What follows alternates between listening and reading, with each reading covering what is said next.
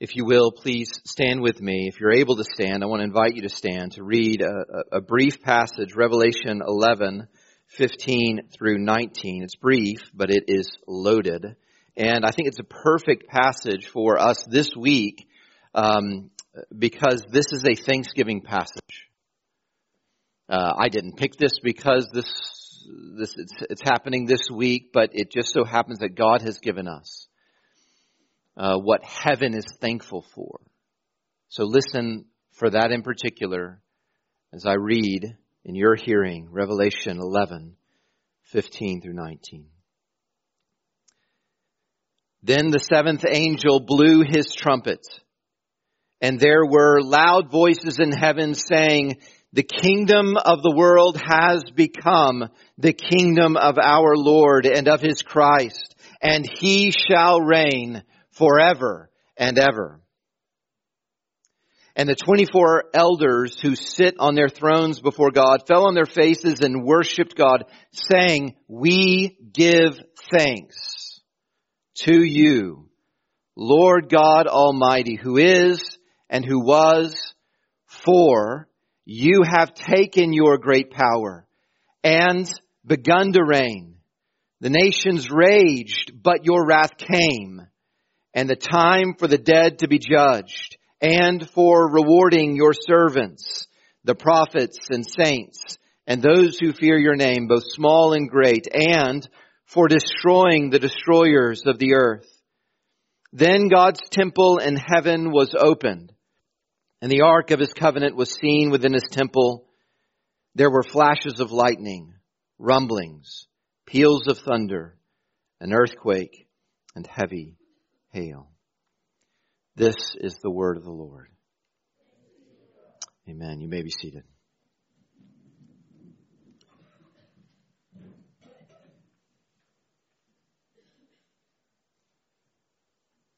The subject of this sermon is "Come and take it."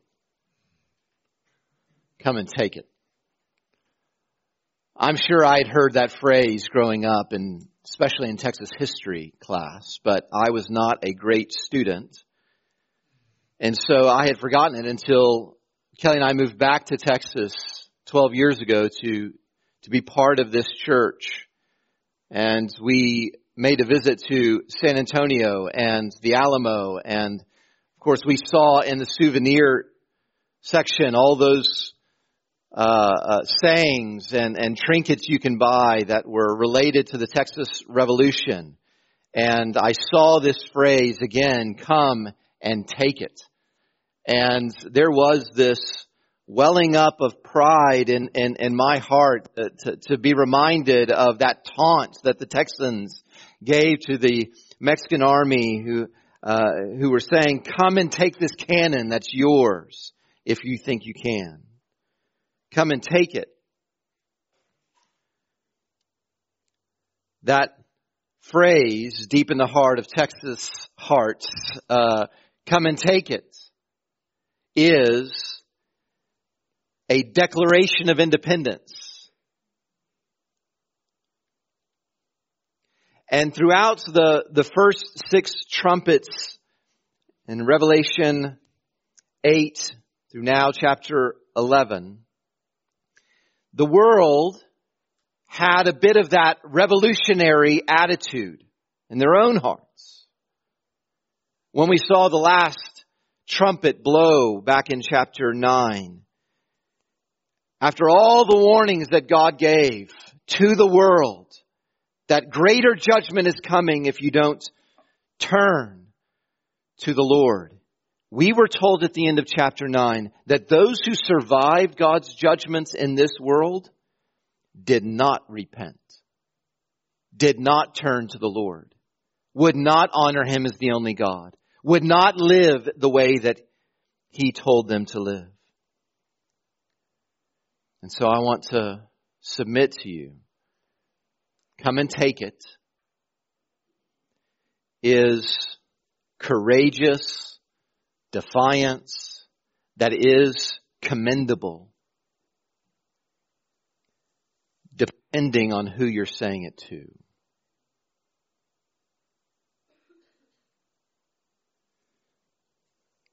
The whole world has that heart attitude toward Jesus Christ, according to Scripture. According to Psalm 2, which we read earlier, which is quoted or alluded to here in our passage. What we have here at the end of chapter 11 is what God is ultimately going to do with the world when it is raging in its rebellion against Him. And here's what we learn. Rebellion will end when Christ comes again. That's the sermon in a sentence that represents what all this passage is teaching. Rebellion. Denying God. Living as if you are your own God. Living as if anything else in this world is a rival of God. Refusing to live the way that He has made you and sustains you to live. Rebellion will end when Christ comes again. And we see that here. Look in verse 17, where it says that the elders were praising the Lord God Almighty. They were giving thanks to Him who, it says in verse 17, is and who was, and in the rest of Revelation we're expecting one more phrase, and who is to come.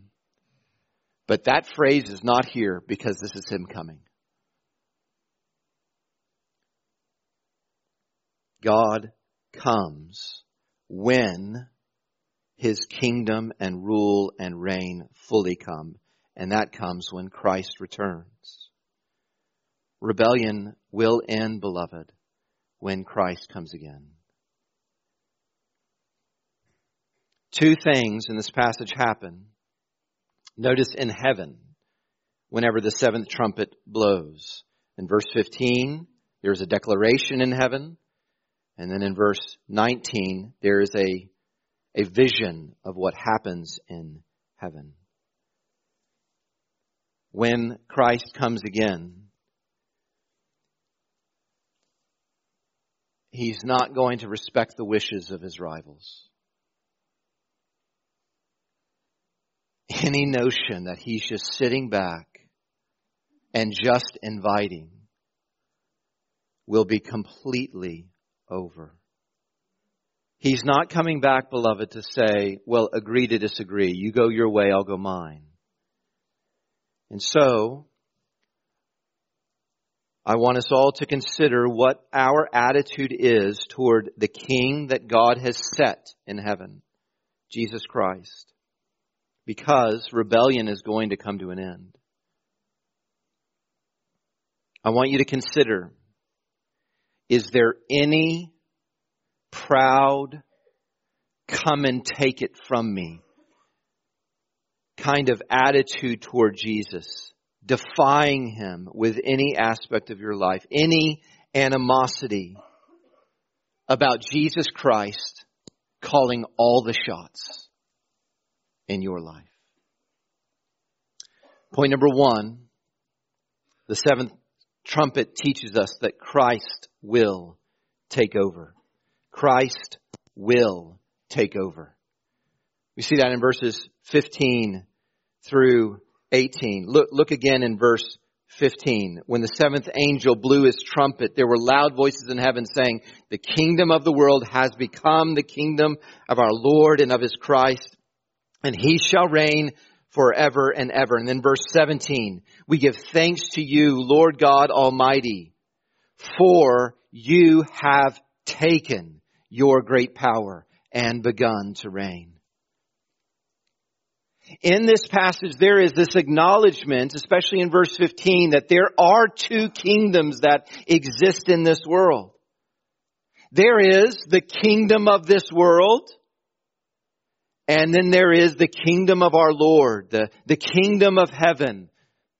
The Lord who made heaven and also made earth, made this world, has rightful rule over this world and yet does not rule over it in all the ways that He will. How is it possible that there's two kingdoms and not one. I want you to remember, in Genesis chapter 3, God's people, His citizens, willingly surrendered to another king, Satan. They believed him over God. They obeyed him over God. And now, since then, the world no longer acknowledges God as king. No longer willingly will submit to him. That is what I mean when I say rebellion. It is this declaration of independence that is deep in the heart of everyone who has ever lived. And Revelation comes in and gives us this higher perspective, another look at what is real. And throughout this book we've been told Jesus Christ is Lord of Lords. That He is actually in heaven controlling all of history. That there is someone who's calling all the shots of everything that happens in your life and in mine. He is the one who we were told is opening the seals that can make us sick. He is the one who is calling for the trumpets to sound that end up in these chapters taking the life even of unbelievers. And yet, it says in verse 15 and then in verse 17 that He is in the future going to start to reign. That He's going to take great power that He doesn't currently use. There's two kingdoms in this world. The Christ is ruling from heaven really in such a way where He's still allowing rebellion, allowing the things that we just heard about in Psalm 2. The nations are raging against the Lord. All the peoples of the world are plotting, how can we cut off what binds us to the Lord, His claim upon us, Him being the King. That's why in verse 18 it explicitly says the nations raged. They were enraged at His claim upon them. Don't you see this? Don't you see this in your life? Why is it? Why is it that people all around us are rebelling against what He says is good? They call that evil. What He calls evil, they call good. Don't you see it?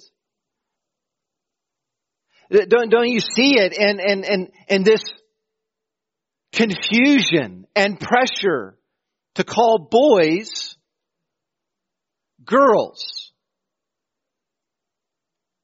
and to pretend that girls can decide for themselves that they are boys?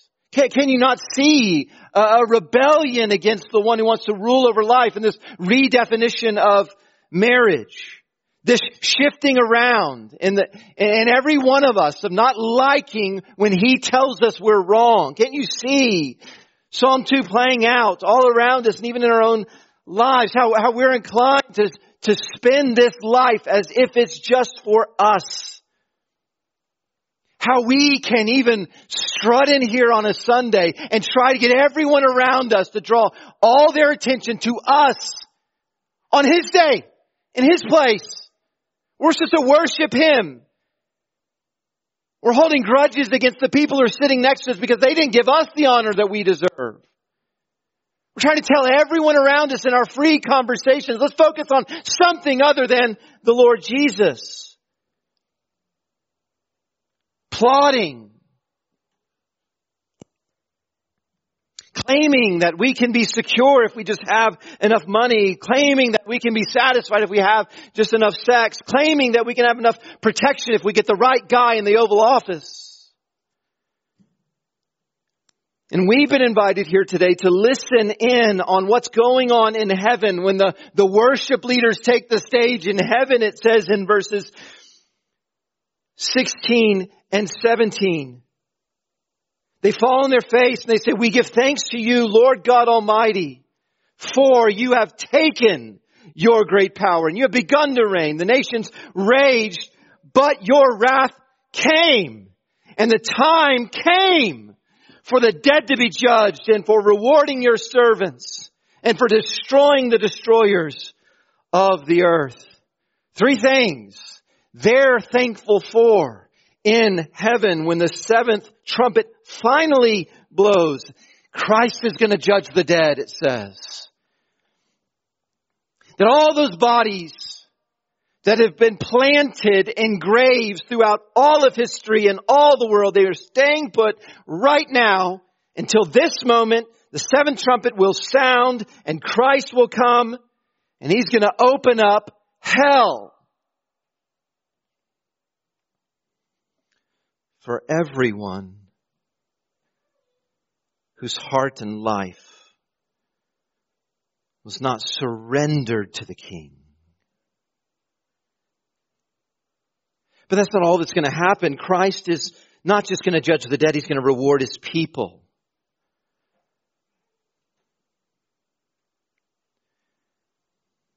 Beloved church,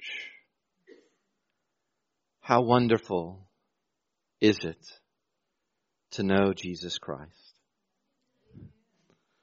To be forgiven. To be free from any fear of the last day. Knowing that on the cross, He absorbed all of God's wrath for all of our sins and all of our rebellion. How wonderful is it to know Jesus Christ, to be helped by Him right now, to the ups and downs of our life, to the blessings and the hardships of our life, to experience Him, to experience His love, to know what no one else knows, which is the nearness of Him whenever the hard things happen or the harsh ones come. Isn't it wonderful to know Jesus Christ? And beloved, even more reward is coming to everyone who serves Him, to everyone who speaks for Him, to everyone who will endure suffering because of Him. No matter how insignificant, small and great, everyone who fears His name will be rewarded when He comes. He's going to judge the dead.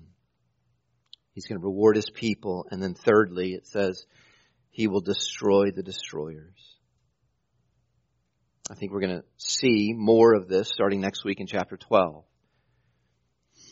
where this new section of Revelation reveals for us those rebels who are especially leading out in destruction, who excel at raging against Jesus. What we're going to see is them taunt Him.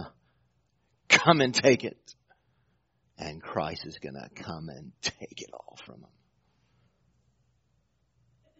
He's going to take over. Rebellion will end when Christ comes again. And I want to say a word to those here who do not know Him. Do not know Him. I don't mean know about Him. I mean do not know Him as your King and the Lord of your life. This season, you're going to see a lot of images of a baby. A little, needy, baby to represent the real Savior. You've already, if you hang around us for a little bit this season, you're going to hear more of what you've heard already, and that's us singing about how He gave His life. And I don't want you to mistake what you hear and what you see. When you see a little needy baby who just gives up his life, do not mistake the Lord Jesus as someone who cannot take anything from you.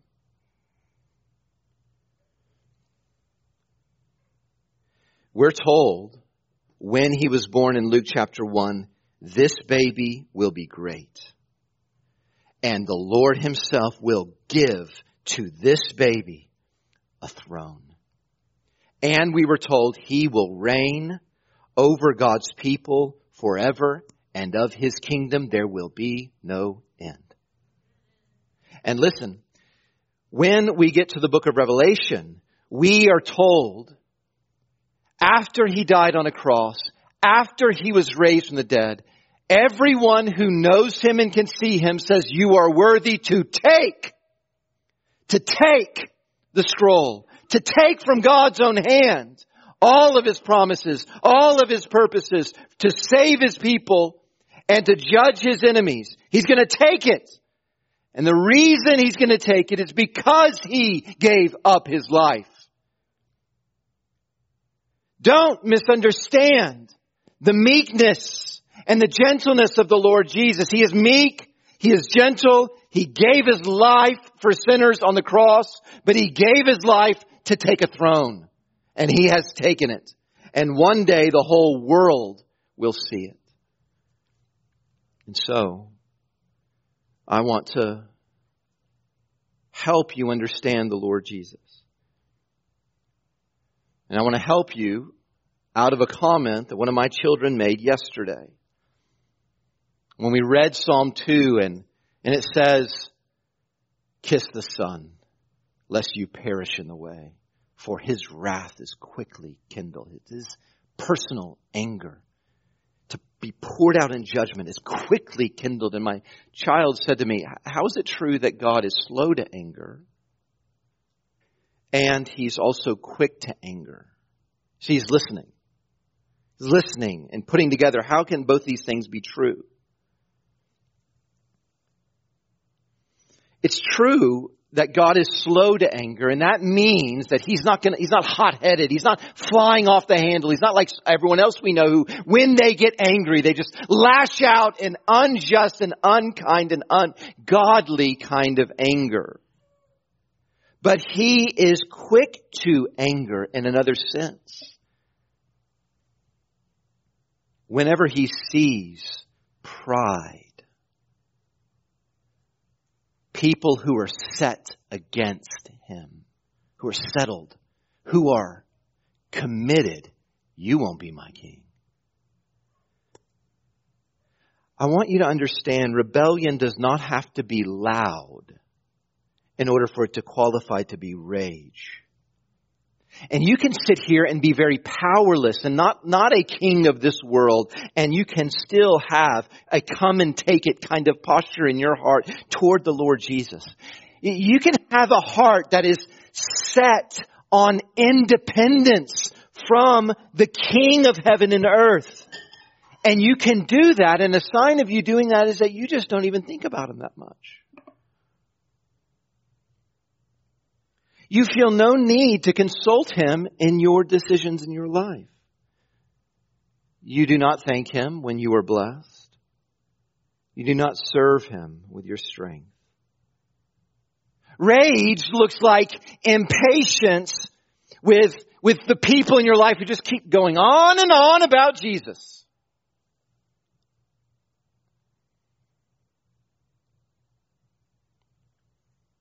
A heart that is set against Jesus is in the child also, who can't wait to get bigger so they don't have to keep doing what their believing parents want them to do and acknowledging the Lord Jesus.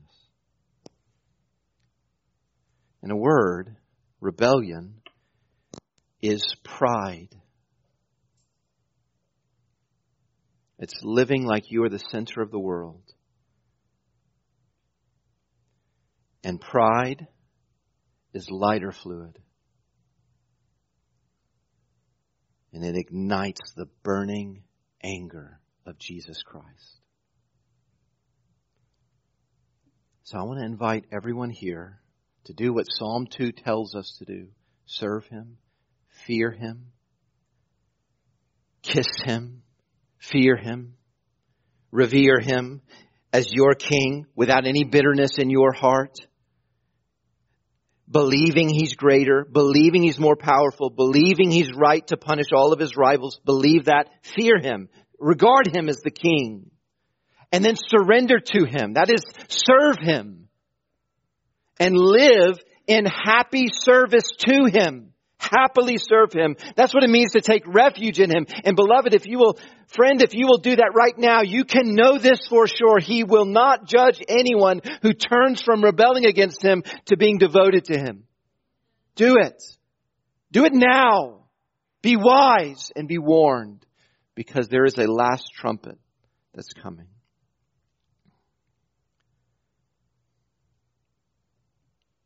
I wonder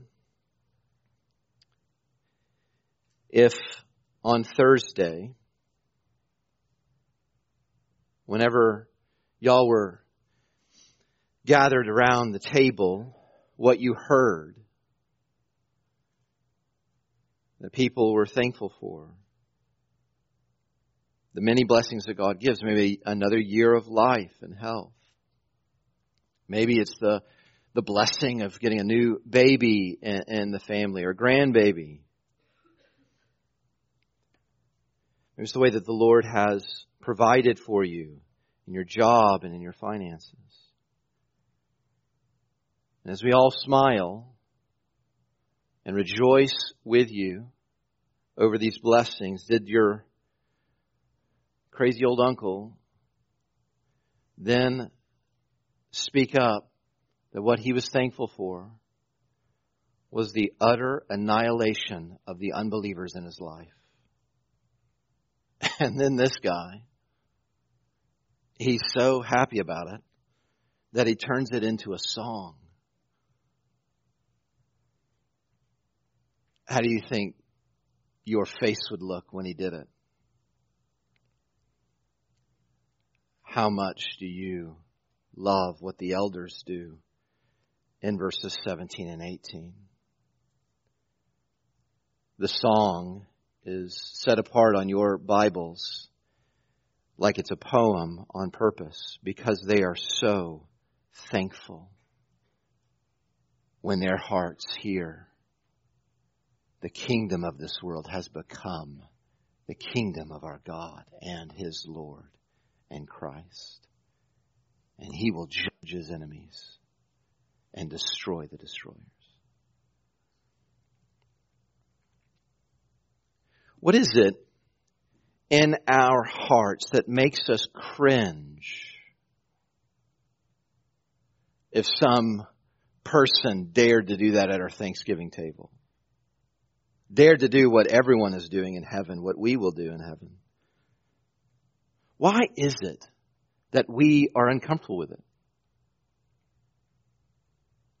The destruction of all who rebel against Him. I wonder if there is a residual kind of rebellion, a residue still in our hearts that Christ needs to come and take it from us. Come and take all the ways that we have warped this idea of God's love into something that it's not, which is an unholy acceptance of just everything.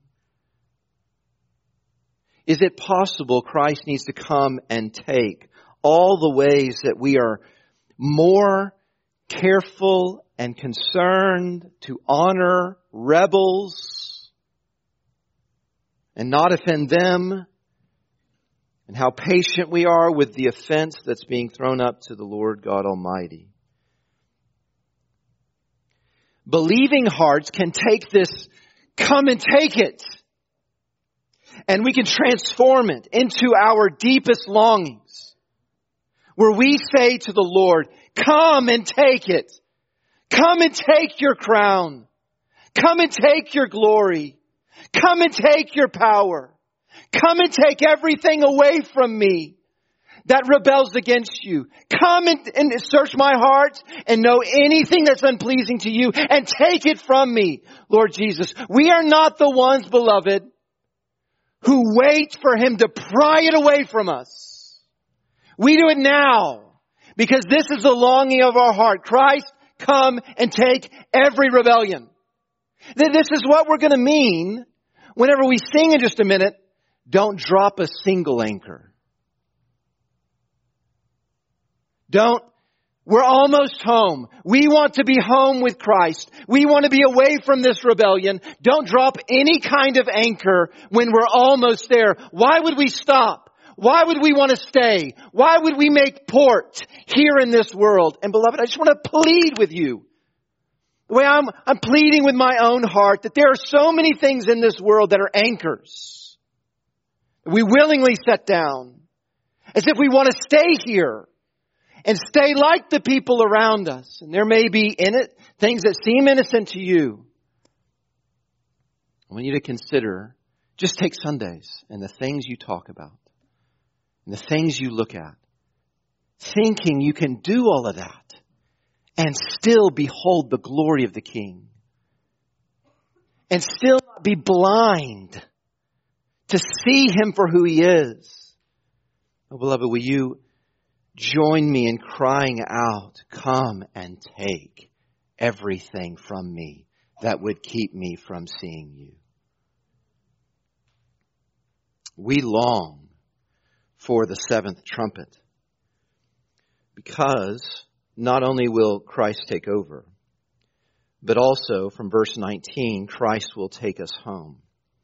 Christ will take us home. Verse 19, then God's temple in heaven was opened and the ark of His covenant was seen within His temple. There were flashes of lightning, rumblings, peals of thunder, an earthquake, and heavy hail. This sounds an awful lot like what happened at the end of the seals. Two things. The very same descriptions at the end of verse 19. Flashes of lightning, rumblings, peals of thunder, an earthquake, and heavy hail. In other words, God's judgment. All the symbolism in the Old Testament that God is going to come and judge His enemies, they're there at the end of the trumpets as well as the end of the seals. I want you to think about what that means. They're describing the same event. And also at the end of the seals, we have this picture of God's people finally making it home. Of serving Him in His temple, chapter 7, verse 15 says. And Him wiping away every tear. That is the seven seals end up with the end of history. And also the trumpets are describing the same time period. Rebellion will end when Christ comes again. And part of what this is showing in the relationship of what happened in the beginning of the passage to the end of the passage is this. Listen, redemption isn't done till every rebel's gone. God's work to redeem His people is not finished until every rebel is gone. And then, when they're all gone, every reason for God to be apart from His people is also gone. Why is it that in heaven at this moment, then we see the temple now being opened? Now we get to see into the ark, that curtain that hid our eyes from the holy place of God, that kept people out of His presence. It's gone. Because rebellion, which kicked us out of God's home, is gone. Because when Jesus sacrificed His blood on the cross and that curtain tore in two and it symbolized something that is ultimately only fulfilled here. when we get to actually go fully into the presence of God. This is the main reward, I think, that verse 18 was referring to. This is what we're longing for. When Christ comes and takes us home. And we won't be happy until then. There's something missing from our Thanksgiving celebrations until then. Until Christ takes over and then takes us home. Beloved, in light of all this, aren't we the ones who say, seek first His kingdom right now? This right now? Shouldn't we, from Revelation 11, even though this is a picture of what is yet to come, shouldn't we now seek first His kingdom in all of our life, His rule in all of our home, His authority and glory in all of the church, but not just there in all of this town? This is a picture of what's going to happen across the globe. What about Graham? I want to encourage us, since we live in Texas and since we live in a conservative part of Texas, every time you see one of those bumper stickers, come and take it. Every time you put on that favorite under t-shirt of yours that covers up your tattoo of the Second Amendment on your chest or whatever, every time you put that t-shirt on, let it be a reminder to you. It wasn't right for Santa Anna to come and take over. But it's the deepest longing in all our hearts for Christ too. Beloved, I want to encourage us, do not accept rebellion. Do not let how common it is be acceptable to you. Do not see it in your own life and see it all around you and assume this is never going to end. It's going to end. Wherever you see indifference to the Lord Jesus, wherever you see in your heart or others anything set against Jesus, seek His kingdom. Seek to surrender everyone and everything, because that is what's going to happen. Let me just leave you with this question. How can your life today and during this Christmas season be a cry to the Lord Jesus? Come and take Graham over. Lord Jesus, we come to you and we confess that you are the King of Kings and the Lord of Lords. And we pray that you would come first before the end and take everything that would separate us from you. Every rebellion, every thought, every action, every habit that disguises your glory or rivals you. And that you would make us those who seek first your kingdom, not only in our life, but in this community. And that we seek the surrender of everyone and everything until that day when you finally take over and take us home. We pray all this in your name. Amen.